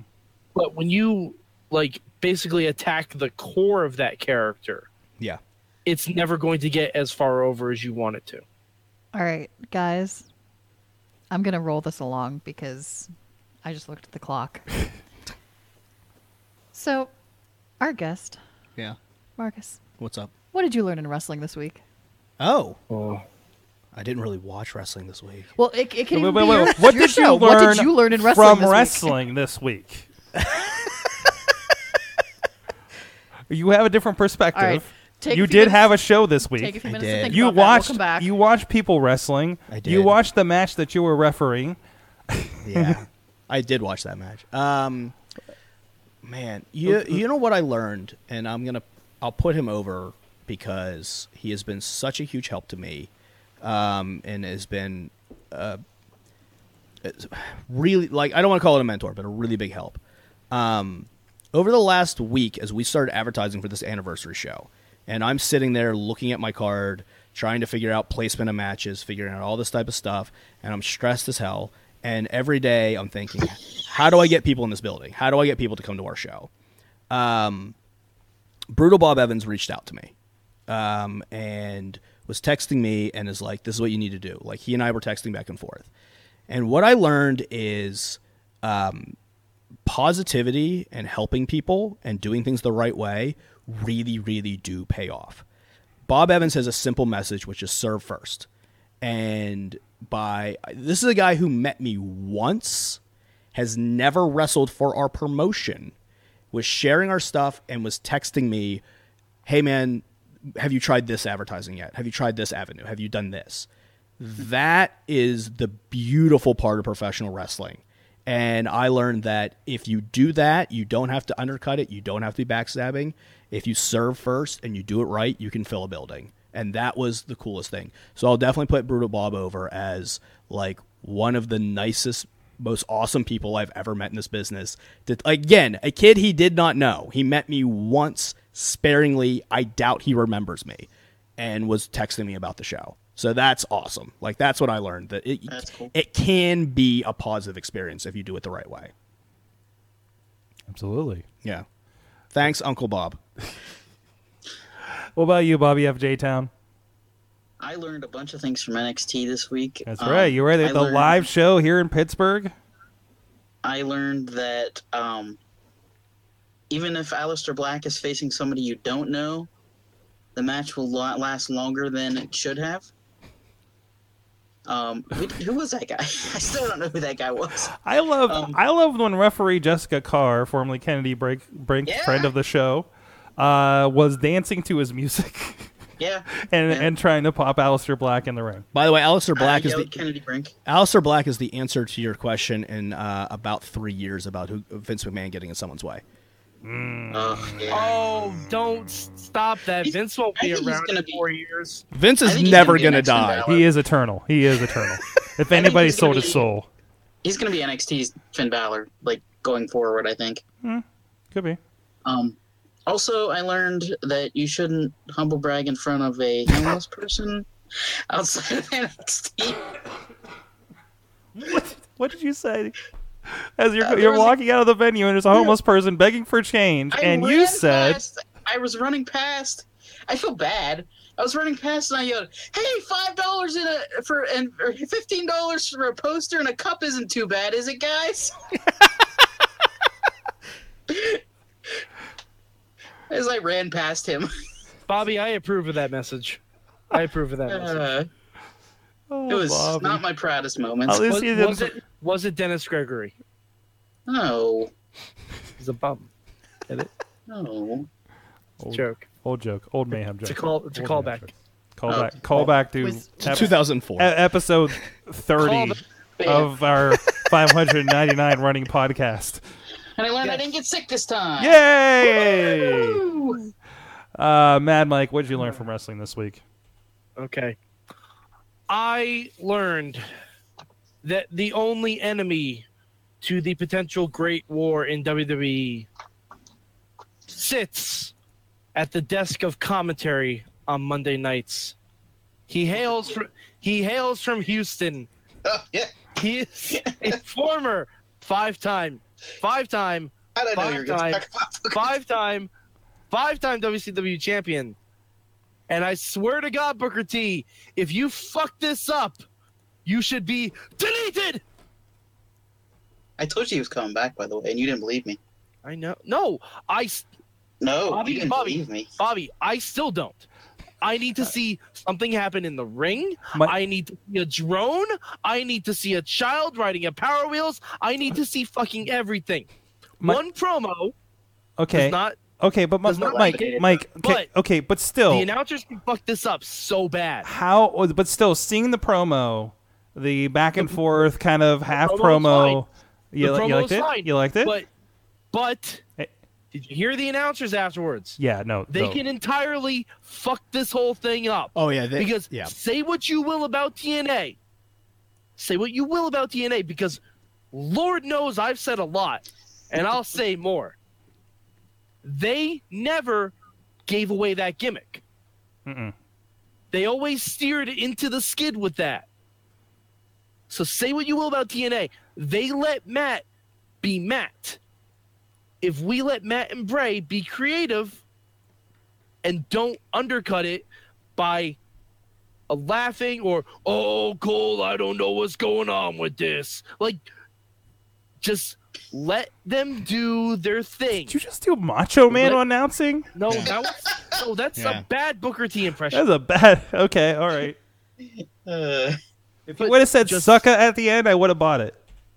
Fine, that's fair. Tell me you didn't just say that. Okay, that's better. Brother. Wow. Yeah, brother. No, that's he used a different word. No, but that's the only thing that can fuck this up. Mm-hmm. Yeah, Michael Cole already kind of like if they just let Matt be Matt and Bray be Bray, which means he's gonna lose, then it'll be fine. The announcers can. They fuck had it up some completely. shifty eyes at the end of that segment. They didn't show them, but you know what I mean. Like the vocal, like Felt it, yeah. you know, like what's going on there? Like I think Corey will be fine with it, but the second one of them laughs, yeah, it's over. Yeah. The second one of them laughs at it's over. It's completely over. Like, spoiler alert: Vince doesn't get it. Yeah, Vince is Michael Cole's ear. Spoiler alert: Vince doesn't get it. This would be a great time for them to hire Dave Lagana back just to do these segments. Yeah. Vince isn't going to get it. No. But man, if you... By the way, I don't get it. So what am I? I'm the asshole. But wait, you're not a fan of the final deletion? I never got it. No, I never got it. Like I sat there and went like, I don't get it. Like I'll admit that it is not for everybody. I admit that I might be wrong. Yeah. Like I might go like, oh, okay, I'm the asshole. I'm the one who doesn't get it. Like that's fine because I've been that guy before. Honestly, I didn't get it when it first happened. Mm-hmm. Like when it first happened, literally everyone else on this show was raving about it. I'm like, guys, I don't know. Yeah. I don't know. And then like the stuff with the piano started and Keyboard Matt, and we see Vanguard 1. Once you bring a drone that can produce holograms, I'm gonna be in. I don't care what else you got going on. Once you have a drone that produces holograms, I'm in. It leaned into this very specific, weird kind of humor. Yeah, and I usually like that stuff. Yeah. Like I really do. It's like that YouTube channel that you don't understand why it has 1 million followers. It just like look, all of us have been wrong about wrestling sometimes, where you go like that guy's never gonna do it, or that's not gonna sell, and then it does. And so like I still watch the stuff and go like I still don't get it, but enough people do that it's worth doing. But like how much of the Matt Hardy stuff have you seen? I definitely saw the first run of it before. Mostly the stuff is like before him and Jeff started tagging again. Oh, okay. See that you have to get where Matt and Jeff are on the same page again. Yeah. Because the Broken Matt Brother Nero stuff was okay, but once they were teaming and you get to a point where Matt is legit throwing fireballs at Abyss on a moving truck. Yeah. Oh, shit, that happened. I mean, if that hasn't sold you on it, I like, I'm and not there's sure how much I can help. there is like an undercurrent of like the B movie aspect of it, or things that, like, and I get it. Like, I mean, like, look, I understand why people like it. I'm just gonna be like, I have this conversation all the time about Steen too, because I still don't get Kevin Owens. It's Sting's next gimmick. Yeah, I don't like Broken Sting. Like, yeah, Broken Sting. It just comes. Oh, jeez. Hot cheese. Brother Sting, I knew you'd come. He will. He'll do it, man. That guy's got a mortgage. No, I've been wrong about stuff. People like flat out, but like this is one that like I don't know if it's gonna play on the big stage. If everyone will like, but I could be 100% wrong, but I'm probably not gonna. I'll fast forward. It helps that the crowd's already into it. Yeah. Yeah, I mean, that crowd. The crowds are already into it, which that's going to help it tremendously. Well, I mean, it does have like, give Matt credit on the effect of he's smart enough that with the character he picks chantable items with certain phrases, the way he frames it, like he knows how to market a character because of how many years he spent marketing characters. I mean, flat out. So like he's smart enough to know like he workshopped it in a small little environment and then has now blown it up into what could be a massive success and another complete run for him. If we see the Lake of Reincarnation in WWE and Husky Harris and Oh no! no. I thought Sami Callihan was breaking back in again. Because that will honestly fix Bray Wyatt. He needs something. And I'm not even joking if he at rolls all. back Husky Harris. If he yes, because Bray Wyatt, I don't think at this point is salvageable. Hey, Sorg. Cold place. I don't think. Hey, he is. Missy, what'd you But- learn but from you- wrestling this week? Do you know what I learned in wrestling? What'd this you week? learn in wrestling this week? Some creative talent occasionally gets it right and doesn't give the crowd what they think is going to happen. Okay. Example? There was a show that I went to this weekend What? that I expected the match to go a certain way because it was a guest referee. Oh, continuing to put over our guest segment this week. No, like legit. How often do you hear me talk about shows where I'm like, I appreciate that because I didn't see it coming. Yeah. With as many wrestling shows as I go to that I'm, part of the production team on, and I didn't see this coming. I will tell you a little inside baseball on this one. So we'll break the wall here. What? Break the wall down. You're going to Jericho it. Jericho's. the So wall we're talking about Duke Davis and Brandon Kay, which was amazing. These guys are like awesome. Duke was texting me, and he was like, "I think we need a special guest referee for the match," and I was like, "Why? Like that doesn't make any sense." He's like, "You need to do it. Like you need to referee this match," and I was like, "This doesn't make any sense. Like why would I?" And he's like, "I kind of just want you to referee," and I was like, "All right. I mean that like cool like." Yeah. I'll be part of it. And then so we start laying out the story of like, how do we make this make sense? So we got to the story of how it made sense, and we did this whole angle with Brandon being the owner, and I came with this idea of like, if I'm a special guest referee, like I'm worried that he's going to end the company because he'll kill the owner basically. So then we do this whole segment. We do the promo segment. We set all this up. We get to the back, and we're sitting around going over the show afterwards, and Brandon immediately turns to me and goes, "Everyone thinks you're going to screw me. Yep. Everyone thinks you're going to screw me now. Because you just gave this impassioned speech about how you believe in me, and I asked you to believe in me again one last time, and then they think you're going to screw me and you're going to take over the company or something." And I was like, You have no idea how many times I heard that. yes. He goes, "So we need to tease it, and we need to get there." And then I was like, "Okay." And he goes, "How do we end it?" And I go, "I help you to the back." And he goes, "You're going to be mega babyface after that." And I was like, "That's where we're going," because that's the exact opposite of everyone. And that match was hot. They were screaming for everything. is insanity. The point where, because you're teasing like because there's a towel gimmick in this. So like that was Duke's idea. He was Yeah. like, "We'll do a towel thing," and I was like, "Okay, cool." It was pin submission or I throw this towel and the match is over, right? Yeah. And you're teasing it, and a good guy Brandon's getting choke slammed over and over again, and his wife is yelling at you to throw it right beside us, and then She was legit crying. Yeah. It was crazy. It was crazy, and it was uncomfortable. Yeah. Yes. And then the table spot, I believe it was, that I showed you guys earlier in the show, that happens. Yeah. And a family jumps up and yells at you, throw the towel, throw the blanket towel. Yeah. Which, like, backstage when we did the whole angle, it was all about, like, if I throw the towel, like, because Brandon, I want for safety. That's why we put this in. Yeah. At no point did I think, like, people would think that I could throw the towel to stop the match so Brandon would win. Like, that never crossed my brain. And then they're screaming, like, he's done, throw in the towel. Oh, because the idea is, like, the wife would have the towel or something, right? Like, Yeah, typically. Like somebody who has a steak and a 'Cause one Bret side. Hart did yeah. the famous towel Martha thing. Hart. Yeah. Martha Hart. Well, Yeah. we thought about doing that, and then we were like, oh, no, she would throw the towel. Like, there's no She would have thrown it way earlier in the match. Yeah. Which again led to the whole, is he going to screw him over? Because Yeah. he's not throwing in this towel yet. Yeah. Because going into the night, I was just like, you know what? I could see them completely doing this, and they're going to go against what everything says. Yeah. And it was based on our Indie Mayhem show discussion. Yeah. And so I'm like, they're going to do this. Uh-huh.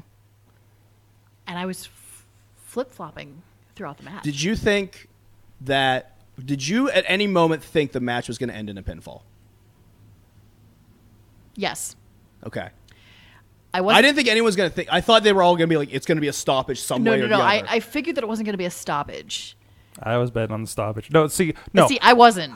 I went hook, line, and sinker for fucking everything. And then the match ended. Like, no, the match ended. Mm-hmm. Everything happened that happened. Yeah. I realized, like, I don't know how many times, like, she whispered something and was like, oh, yeah, they're completely going to do this. And you didn't. Mm-hmm. And then I'm like, the match ends, and you guys go to the back, and then I'm just sitting there. I was like, this is exactly what he talked about in our interview. Yeah. Exactly He what we legit said talked that. about. Because we even did the Brett, Shawn, and Taker spot from SummerSlam where I had the stick and I swing in at Duke and I'm gonna hit Brandon, then he ducks out of the way too, and I don't hit anyone. Like we played this like every little thing of like, what do they think we're gonna do? Okay, how do we get X? Like how do we get around it? How do we move it around? And like, it's that type of match keeps like casual fans entertained, but if you can hook smarks too, where they go like, which is exactly what we kind of went in depth with when we were talking in your interview. Exactly. If you can hook a smark because they know the tropes, they know where you're going, and then if you turn it just sideways for a second and you get them to doubt that first one, the whole match then spinning on its head, and they don't know where you're going. And Brandon and Duke were perfect with it. They were amazing. It was amazing. By the way, they went 23 minutes, and we looked up. And we were like, I thought, what? There was no way that was 23 minutes. Right, and it didn't feel like it on our end it didn't either. feel like it. No, absolutely not. There were two So- matches that went over 20 minutes, and neither one of them felt like, oh god, when's this match ending? I gotta put that match out for people to see because Duke and Brandon is just a banger, dude. Those guys. Yeah, it was amazing. And like I said, I'm not the wrestling mark that Sorg is. Like, I'm just usually like, I'm getting dragged along to this show. I hope there's something interesting for me. I appreciate it. She's usually on her laptop or writing notes at a wrestling show. Yeah. Sometimes that we've paid for. Most of the time at the booth that we're working. My heart has grown 3 sizes this Christmas season because I've heard this. It makes me so proud because, like, as we'll call it head of creative or what I'm doing for this company. Like, I make a lot of decisions, but like legit, the stuff you guys are saying, well, it's part of me. It's so much of Duke, so much of Brandon, so much of the guys there that are. And it's amazing that you have the guys that have those conversations, and you're not just dismissing them. No, you legit bring it into it, and like, okay, we can work this in like this. Well, like, if you're passionate about something, and I tell young guys this whenever we go to training, and I talk to them, I tell them, if you're passionate about something, you're going to sell that more absolutely. Than anything else. If this is what you really want to do and you're passionate about it, even if it's not even that good, you'll make it good. Well, look at the comparison between like we're talking about with that show versus what we were seeing on SmackDown with Mrs. Ray Rowe Yeah, Sarah. Sarah Logan. Trying to sell her. She's not passionate about that. No. No. She's not. What did I say? So she's doing these super Kentucky lines, right? And I'm just like, that's not her. I think they just and need to drop that. she didn't. That was written for her because that's what somebody wrote and thinks a Kentucky girl is supposed to That's sound why when you go, like. who wrote that? I go, Jerry Lawler. Yeah. That's who writes it. Yeah.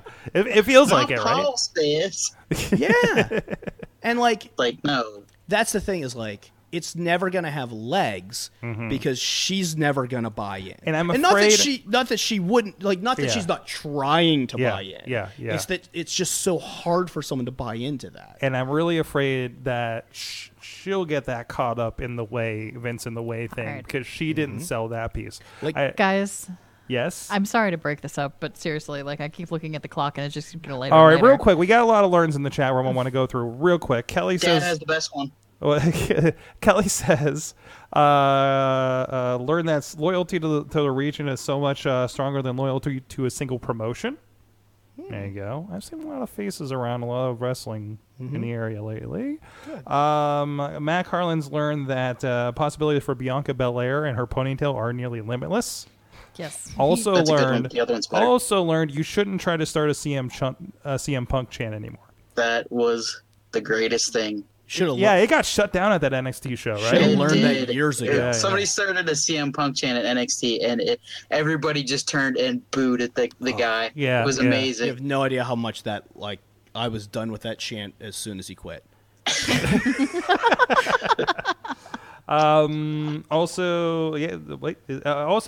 Alex Bakersfield learned that Damnation is a great show because of Luke Harper, and if you live in a wrestling city, they will chant the wrestlers chant at a sports event. Yeah. Yes. That They will is do true. that. That is They true. do a lot of like if you watch like hockey or basketball stuff, like you'll hear wrestling entrance musics like in between plays, and people will start wrestling chants and stuff with it. It's pretty I weird. believe it. I learned this week that some people know who Ric Flair is exclusively because he's in a rap video. Because I mentioned to somebody, I do some wrestling podcasts and some production, and they're like, "Oh yeah, Ric Flair." I'm like, "Oh yeah, I actually met Ric Flair." I told a story about how I met Ric Flair, and he shook my hand and everything at a show at IWC back in like 2009, and he and I was like. "Oh, you know, such and such and such and such." And he's like, "Dude, I have no idea you're talking about." I was like, "Hulk Hogan?" And like, "Oh yeah, I kind of know who that is." I was like, "What?" And he's just like, "No, legit, he was in a rap video, and I just know about that woo stuff." You should have said Thunder in Paradise. Ah, there you go. That's a- That's the one that I would have think gone people in. who say they don't know who Hulk Hogan is are just lying. Yeah, it's like, where have you been? And 'Cause Jesse, seriously, if you don't, Jesse learned that Mark Mann's referee brother was all the work. So when I started refereeing, I was managing and refereeing at the same time. So my referee became my twin brother, Thomas Mann. Wait, so you were wait. So you were refereeing on the shows you were managing? No. No. I would referee like on certain shows, and I'd manage on like other shows around the area. So I wanted a different referee character because when BC Seal started, his refereeing character was Mark Steele. Yeah. And not Benjamin C. Steele. So I was Yeah. like, I need a refereeing thing. So for years, I would always say it was my twin brother who was a referee. And like when fans would ask me, they'd be like, "Did you used to referee?" I'm like, "No, that was my twin brother Tom." And they'd be like, "Really?" And I'm like, "Yeah, he did. It wasn't for him, so he quit." And then I had a whole idea where I would get fired from a company, and then my twin brother would come back and start refereeing, and then everyone would think I was going to screw people as like the referee, and I wouldn't for a year. I would just be a normal referee.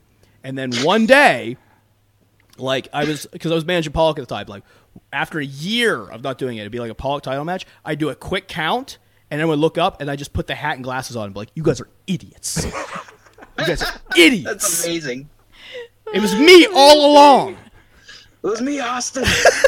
You love the Longbirds. Marcus, man, thank you so much for joining us. Where can people you, guys. find you online? Nope, that's Missy. There you are. Oh, yeah. Find me at Marcus Mann, 2 N's, MANNBHS. That's my Twitter, at Marcus Mann BHS, for the Black Hand Society, which I'm repping their shirt tonight, that I still have for sale. If you want to buy them, they're super cool.